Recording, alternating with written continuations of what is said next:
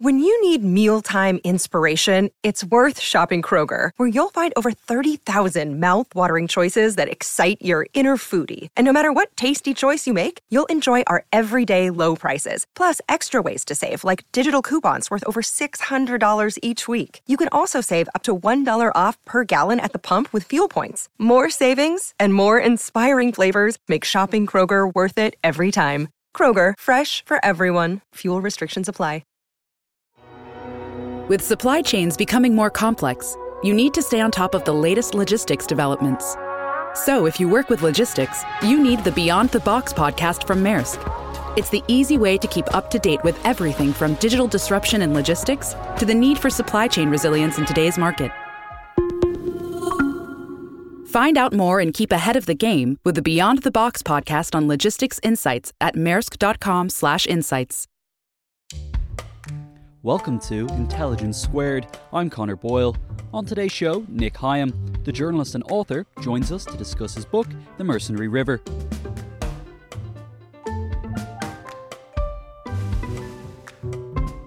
Nick Higham is a journalist known to TV viewers in the UK as a familiar face from the BBC, where he was media and arts correspondent, an analyst for BBC News, and also a regular host of its literary interview show, appropriately enough, Meet the Author.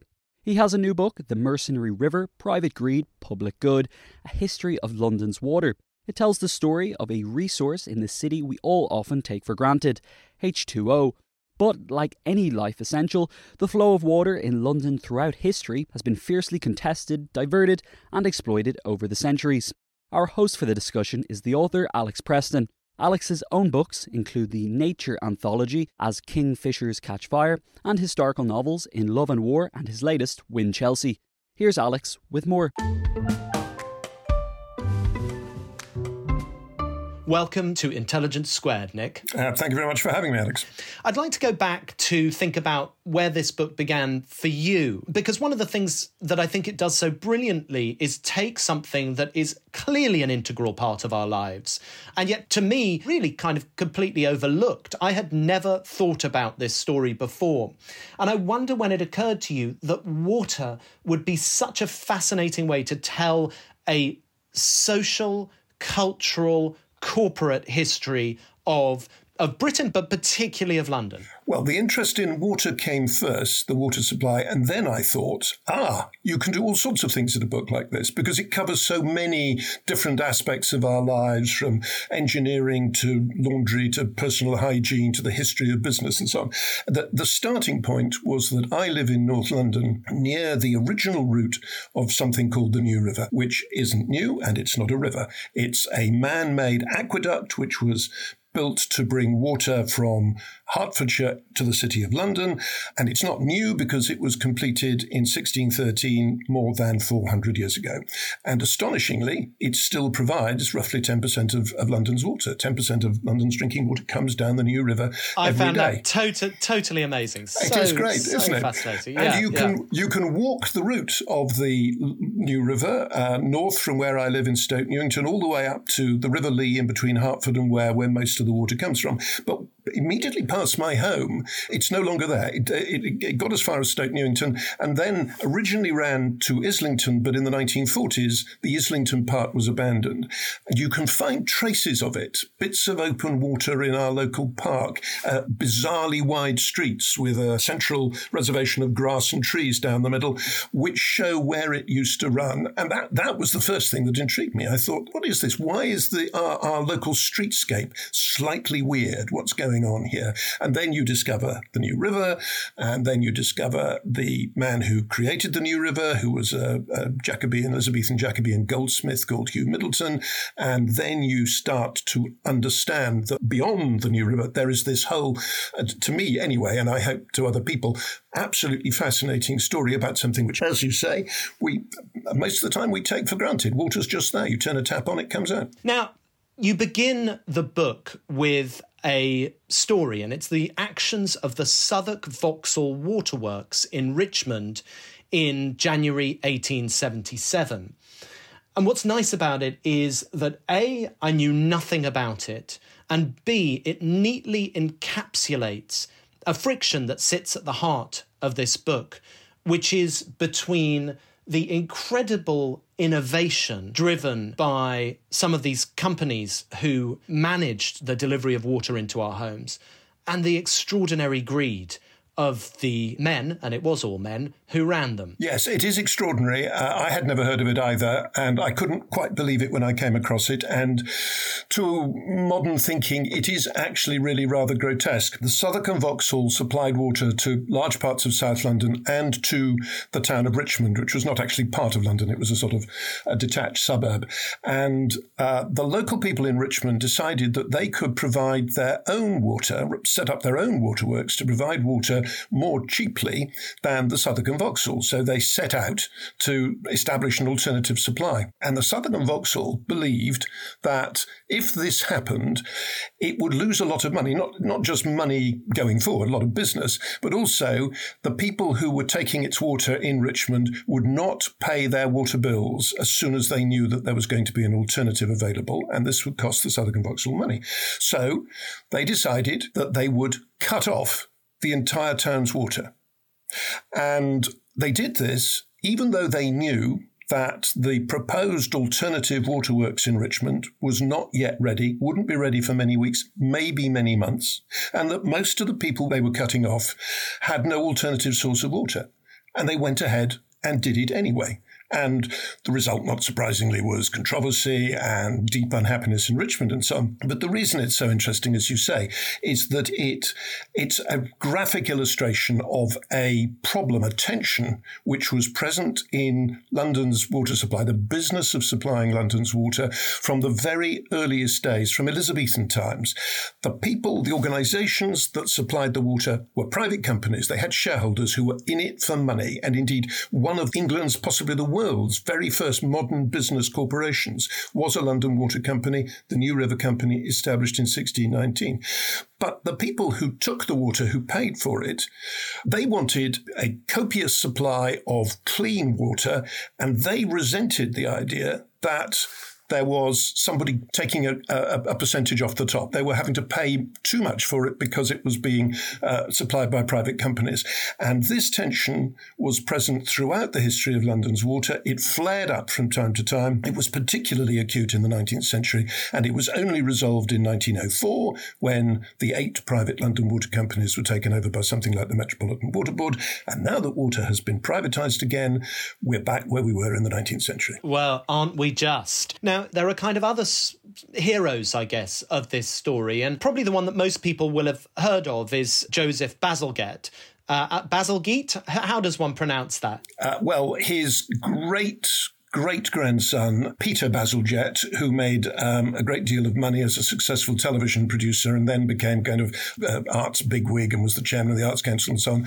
He calls it Bazalgette. Anyway, Joseph Bazalgette was the man who, in the 1860s, came to London's rescue. I wasn't originally going to write about Bazalgette because I said to myself, I'm writing a book about how clean water gets to people and all the challenges, technical, scientific, that involves and what they do with clean water. And Bazalgette was about getting the nasty, dirty stuff away and out.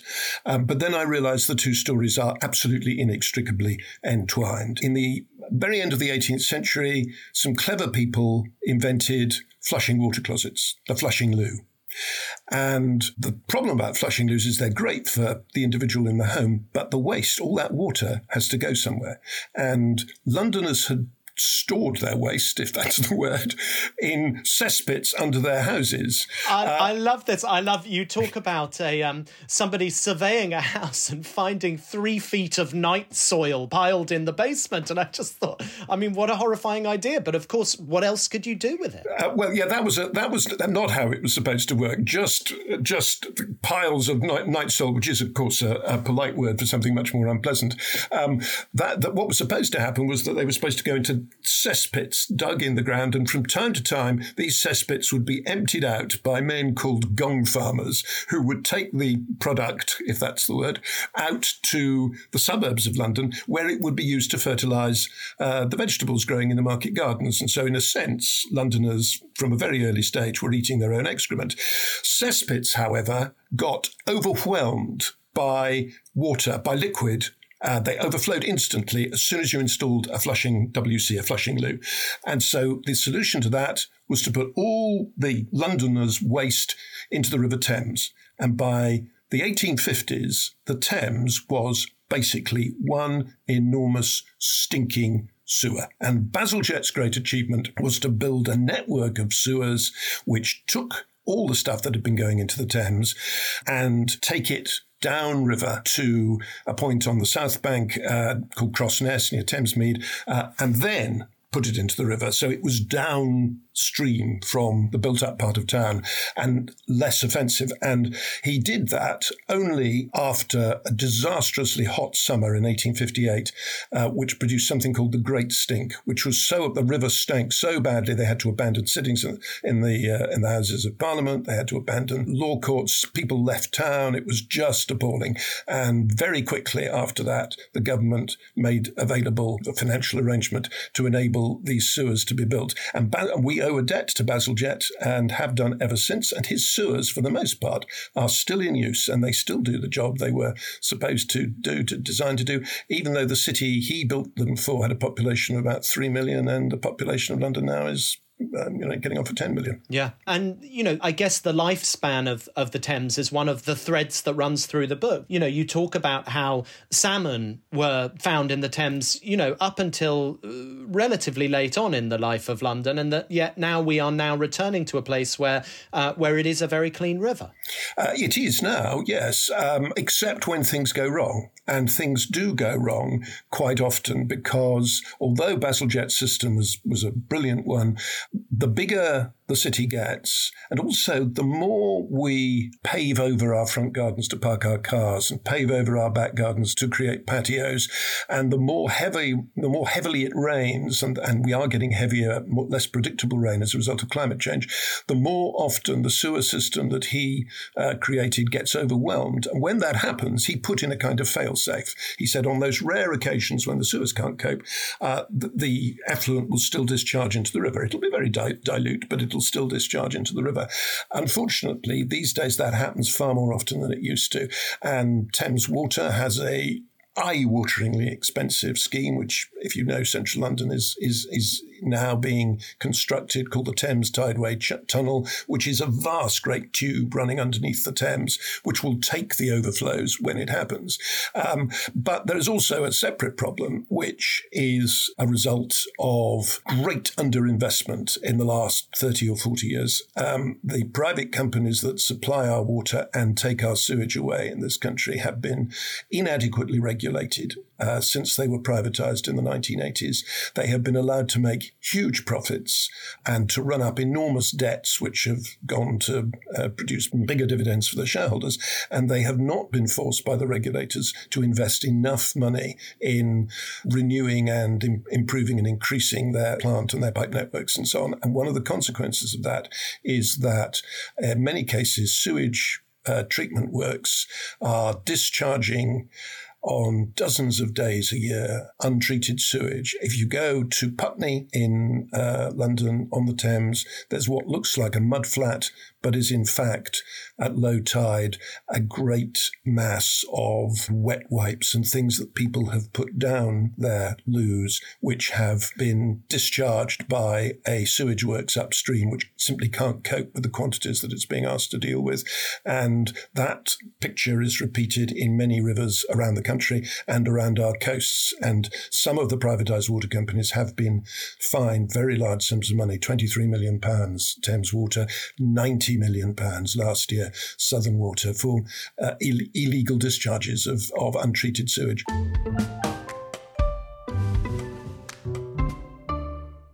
This show is sponsored by BetterHelp, because whether you're thinking about challenges big or small, let's not dress it up. Life can be pretty stressful, so it's healthy to have a place to discuss those thoughts and share what's on your mind. Therapy is a safe space to get things off your chest and to figure out how to work through whatever's weighing you down, We've heard from plenty of the biggest thinkers on psychology and wellness on this podcast, and it's clear that therapy doesn't always have to be solely about addressing some big scary trauma. It could just be a way to learn a few new coping skills and empower you to become the best version of yourself. So if you're thinking of starting therapy, give BetterHelp a try. It's entirely online, designed to be convenient, flexible, and suited to your schedule. Just fill out a brief questionnaire to get matched with a licensed therapist and switch therapists anytime with no additional charge. Get it off your chest with BetterHelp. Visit betterhelp.com/intelligence today to get 10% off your first month. That's BetterHelp, HELP.com/intelligence. The events calendar is filling up here at Intelligence Squared, and to create each one, we obviously rely on some brilliant guests and onstage talent. But behind the scenes, there's also a producer, a production team, and the budget in the mix too. You've got to keep an eye on all of that stuff in one place. NetSuite is the #1 cloud financial system, bringing accounting, financial management, inventory, and HR into one platform, slashing manual tasks and errors. And you can cut the cost of maintaining multiple systems because it's super easy to get started. NetSuite exists in the cloud, you see, no hardware needed, so you're cutting IT costs too. That's why over 37,000 companies have already made the move. And now, by popular demand, NetSuite has extended its one-of-a-kind flexible financing program for a few more weeks. Head to netsuite.com/squared. That's netsuite.com/squared. netsuite.com/squared. I'm so fascinated by the fact that what you've got here is a vision of how innovation in quotidian life drives changes in behaviour and culture. You know, one of the themes that runs through it is that obviously sanitation has such huge cultural significance. And so there's a brilliant passage on considering whether people smelt bad in the Middle Ages, when sanitation was obviously insufficient, but also the enduring nature of, I guess, speculation that washing might in some way be bad for you, that it would either uncover your pores to disease or that it would somehow leave you more susceptible to heat and cold. And I just love these little snippets that immediately take you into that thing which you always get from a good history book, which is both how similar and how different these lives were. Yes, it's probable, incidentally, that people didn't smell. And the reason for that was that they changed their linen underclothes quite frequently, and their linen underclothes soaked up sweat and smells. What that meant that doing the laundry was tremendously important, because you didn't have to wash yourself, provided somebody was washing your underclothes. And again, one of the things I discovered, doing the laundry in early modern times in the 18th century, right through in the 19th and early 20th century, was seriously hard work. It was almost always done by women. It was backbreaking. There are stories of women whose hands bled as they had to pummel the clothes because they were laundresses who were working in, their hands got chapped. They were in water all day. But the standards of hygiene must have been different. And as you say, people were tremendously wary of washing anything other than their face and occasionally their hands, because the medics, what did they know? But the medics said it's dangerous. And when baths came in eventually, as they did in the sort of late 18th, early 19th century, they were often you should only take a bath under medical supervision. One doctor reassuringly told his readers, it's all right if the bath is hot and it's all right if you use soap, but really hot baths you need to be really, really careful about. People were tremendously wary about the idea of cleanliness. We have a completely different approach to personal hygiene. We expect to be clean, to wash, to shower, to bath, every day or very, very frequently. That simply wasn't the case. They probably didn't smell deeply offensive, but they probably smelt a bit in a way that you and I and people listening to this don't. Or hope that we don't. One of the things you do here is you are effectively telling the story of the development of the corporation, the company you call that flawed engine of growth, which I thought was very nice. And, one of the things that strikes you is that, particularly in the early days, at the birth of the New River Company, is how things like contracts for services didn't really exist, and that alongside the kind of technological innovations that we might think about in a story like this are bureaucratic innovations, the fashioning of legal structures that permit corporations like this to exist. Yes, and I wouldn't want to over-egg this, but the London water industry played a significant role in developing some of these things. The law of contract, as I understand it, and I am no lawyer, the law of contract in the sort of early modern period, the Tudor period, covered an arrangement. You bought something, you expected it to be given to you, and it would be the quality and merchantable quality and so on, but it didn't cover things that were delivered over a period of time. And water, of course, is something you enter into an agreement with a water company. We do today. They'll supply you with water over a period of time and you pay them, and there are conditions on both sides. And so the lawyers for the New River Company, who had to draw up the very first contracts, what we would call contracts with customers, hunted about, and they came up with the idea that buying water was a bit like leasing a property. So they said, let's establish something we will call a water lease and call our customers water tenants who pay us a water rent, which later became known as a water rate. And there was a lot of creative thinking like that. As you say, there were very important technical innovations. I mean, London was an important market in the late 18th, early 19th century for steam engines, steam power. Which, of course, you think of steam engines and you think of that kind of driving the Industrial Revolution, but you don't for a minute think of how much water must have been involved in creating that steam. Well, there was water involved in creating steam. You don't get a steam engine unless you've got water. But the important thing about London in the development of the steam engine was that almost all of London's water came out of the Thames, with the exception of the New River, whose water flowed gradually by gravity down to the city from Hertfordshire. It all came out of the Thames, which meant it had to be pumped up. And pumps need to be powered. And you could power them with horsepower, you could power them with water wheels, you could power them with windmills. But the thing that suddenly made large-scale water supply from rivers and from the Thames viable was the invention of the really powerful steam engine. But London, because it bought them to pump water out of the Thames, had quite a big role to play, along with Cornish tin mines and so on, in the development of steam technology. Can you tell us a bit about researching this book? I'm a great one for grubbing around in an archive, and you visit the London Metropolitan Archives, and you make some really surprising discoveries there. Yes, there were two archives I visited. One is at an old pumping station at Kew Bridge on the north bank of the Thames, now called the London Museum of Water and Steam, which has some of these restored and working steam engines I'm talking about. And they have a little archive there, which has lots of interesting stuff. But the gem I found there was an almost complete run of a 19th century periodical called the Journal of Gas, Lighting, Water Supply and Sanitary Reform. It sounds deadly, but actually it's fascinating. And that's where I found the story of the Richmond water supply that we started by talking about.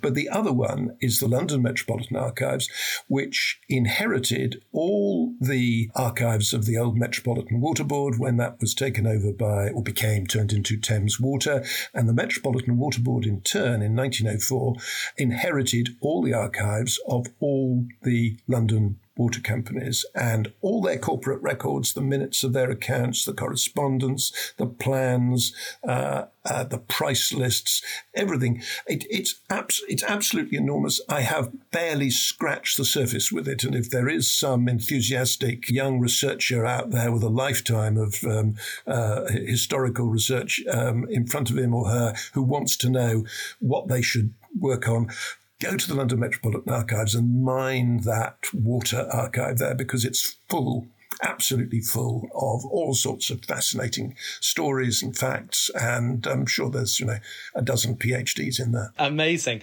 And, it does feel like, again, that this is a book that is interested in bringing to light stories about corporate malfeasance that feel like they're either, something of the present, but also feel like they're straight out of a kind of, Trollope novel or something like this. And the companies become shadier and shadier as the story plays out. And maybe tell us a bit about the East London Waterworks, because that seems to me particularly a low point in a story with plenty of dastardly figures. Yeah, highs and lows, because in the 1830s, the East London Waterworks was at the forefront of what I was talking about a minute or two ago, bringing the very latest high-tech steam engines to London. But I think the low point comes in 1866, London's last cholera outbreak, which the statisticians of the time very, very quickly established was centred on the area served by the East London Waterworks. And what really astonished me is that East London was told that its product was killing its customers in large numbers. There were huge numbers of deaths in the area from cholera. And the directors seem... I don't know, were they indifferent? Were they transfixed with horror? It's hard to tell, but they barely discuss it in their board meetings. A modern company, the moment this was brought to its attention, the board would spend all its time discussing this and nothing else. What can we do about it? Proactive measures we can take. The only person who, first glance comes out of it well was the company's chief engineer, a man called Charles Greaves, who starts on his own account to do something about ensuring that the sources of infection are kept out of the East London's supply. But then you discover, actually, he had probably knowingly allowed his staff to mix filtered and unfiltered water. The East London got most of its water from the River Lee. The Lee was absolutely thick with sewage.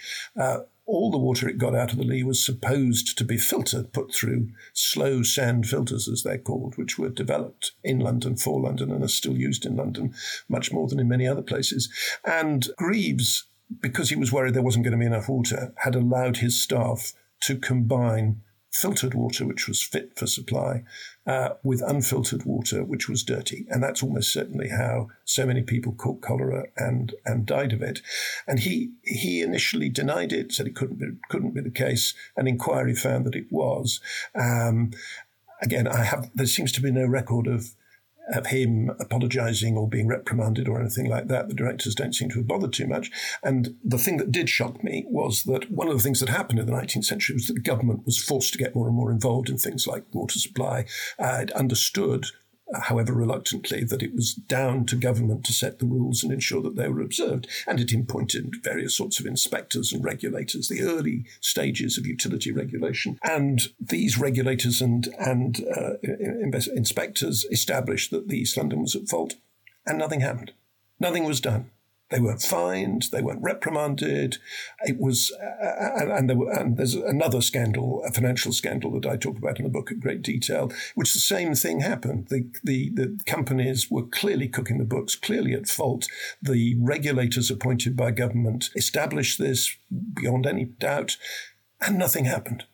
The government used no sanctions against them at all.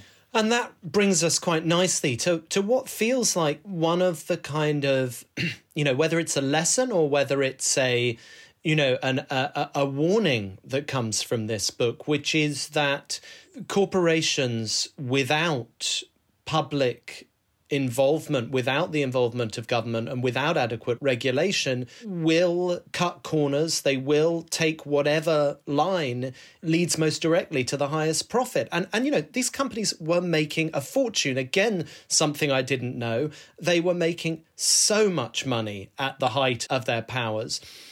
And yet it was really only, as you say, when you get London's first local authority to oversee this, that the system began to function. So I guess, what did you take away from the story in terms of what it says to us about our place in late-stage capitalism? What it said to me, and I put in a paragraph making this clear because a friend of mine who read the book said, you come across as someone who hates capitalism. You think capitalist companies are all evil. And actually, I don't. I think capitalism is a very good way of funding innovation and delivery of complex businesses and services. There's nothing inherently wrong with the capitalist way of running an economy. What, however, must happen if you give a private company a absolutely vital job like supplying water or taking sewage away is you have to make rules, you have to make limits, you have to have a regulator who ensures that those limits are observed, and then if the rules are broken, then these companies must be punished in some way. And this is what the Victorians discovered by a process of sort of trial and error and political debate over a period of about 70 years. And it's what we are now discovering again with our privatized water companies. They have been allowed to, I would argue, profiteer, certainly in the first decade of this century and the years around then. The shareholders of Britain's private water companies were allowed to skimp on investment and to take absolutely grotesque profits. And the regulators who were put in place when they were privatized in the 1980s, Ofwat, the sort of commercial financial regulator, the Drinking Water Inspectorate. Actually, I don't have any criticism of the Drinking Water Inspectorate, and what is now the Environment Agency, who were there to make sure that they didn't pollute the environment and so on. Those regulators have been, to a degree, asleep on the job. They have allowed these very clever, very large mainly now multinational companies. Most British water companies are part of multinational groups, or they have multinational shareholders. They've allowed them to play fast and loose with the water systems. They've allowed them to skimp on investment in new plant, both for supplying drinking water and for taking sewage away. And they have very belatedly woken up to that fact, hence the fact that Southern Water has been given a £90 million fine. But what campaigners say, and I'm sure they're right, is that water companies, for the most part, are being allowed to get away with murder because the regulator doesn't have the staff, doesn't have the resources, and one suspects doesn't get the political backing that they need to ensure that the water companies are kept in line. And we are today, now in the 2020s, learning that lesson once again. It's a lesson that the Victorians learnt and which they resolved by taking water into public ownership. And there are, plenty of arguments against public ownership, nationalisation, whatever you want to call it. But actually, the best period in the history of London's water supply was the bulk of the 20th century, when it was supplied by the Metropolitan Water Board, which was a publicly owned and publicly run organisation and did a good job. Well, there we go. I was walking with a friend of mine, the historian Tom Holland, who has walked the routes of all of London's buried or not so buried rivers. And what struck me was that it changed the way he thought about the geography of the city.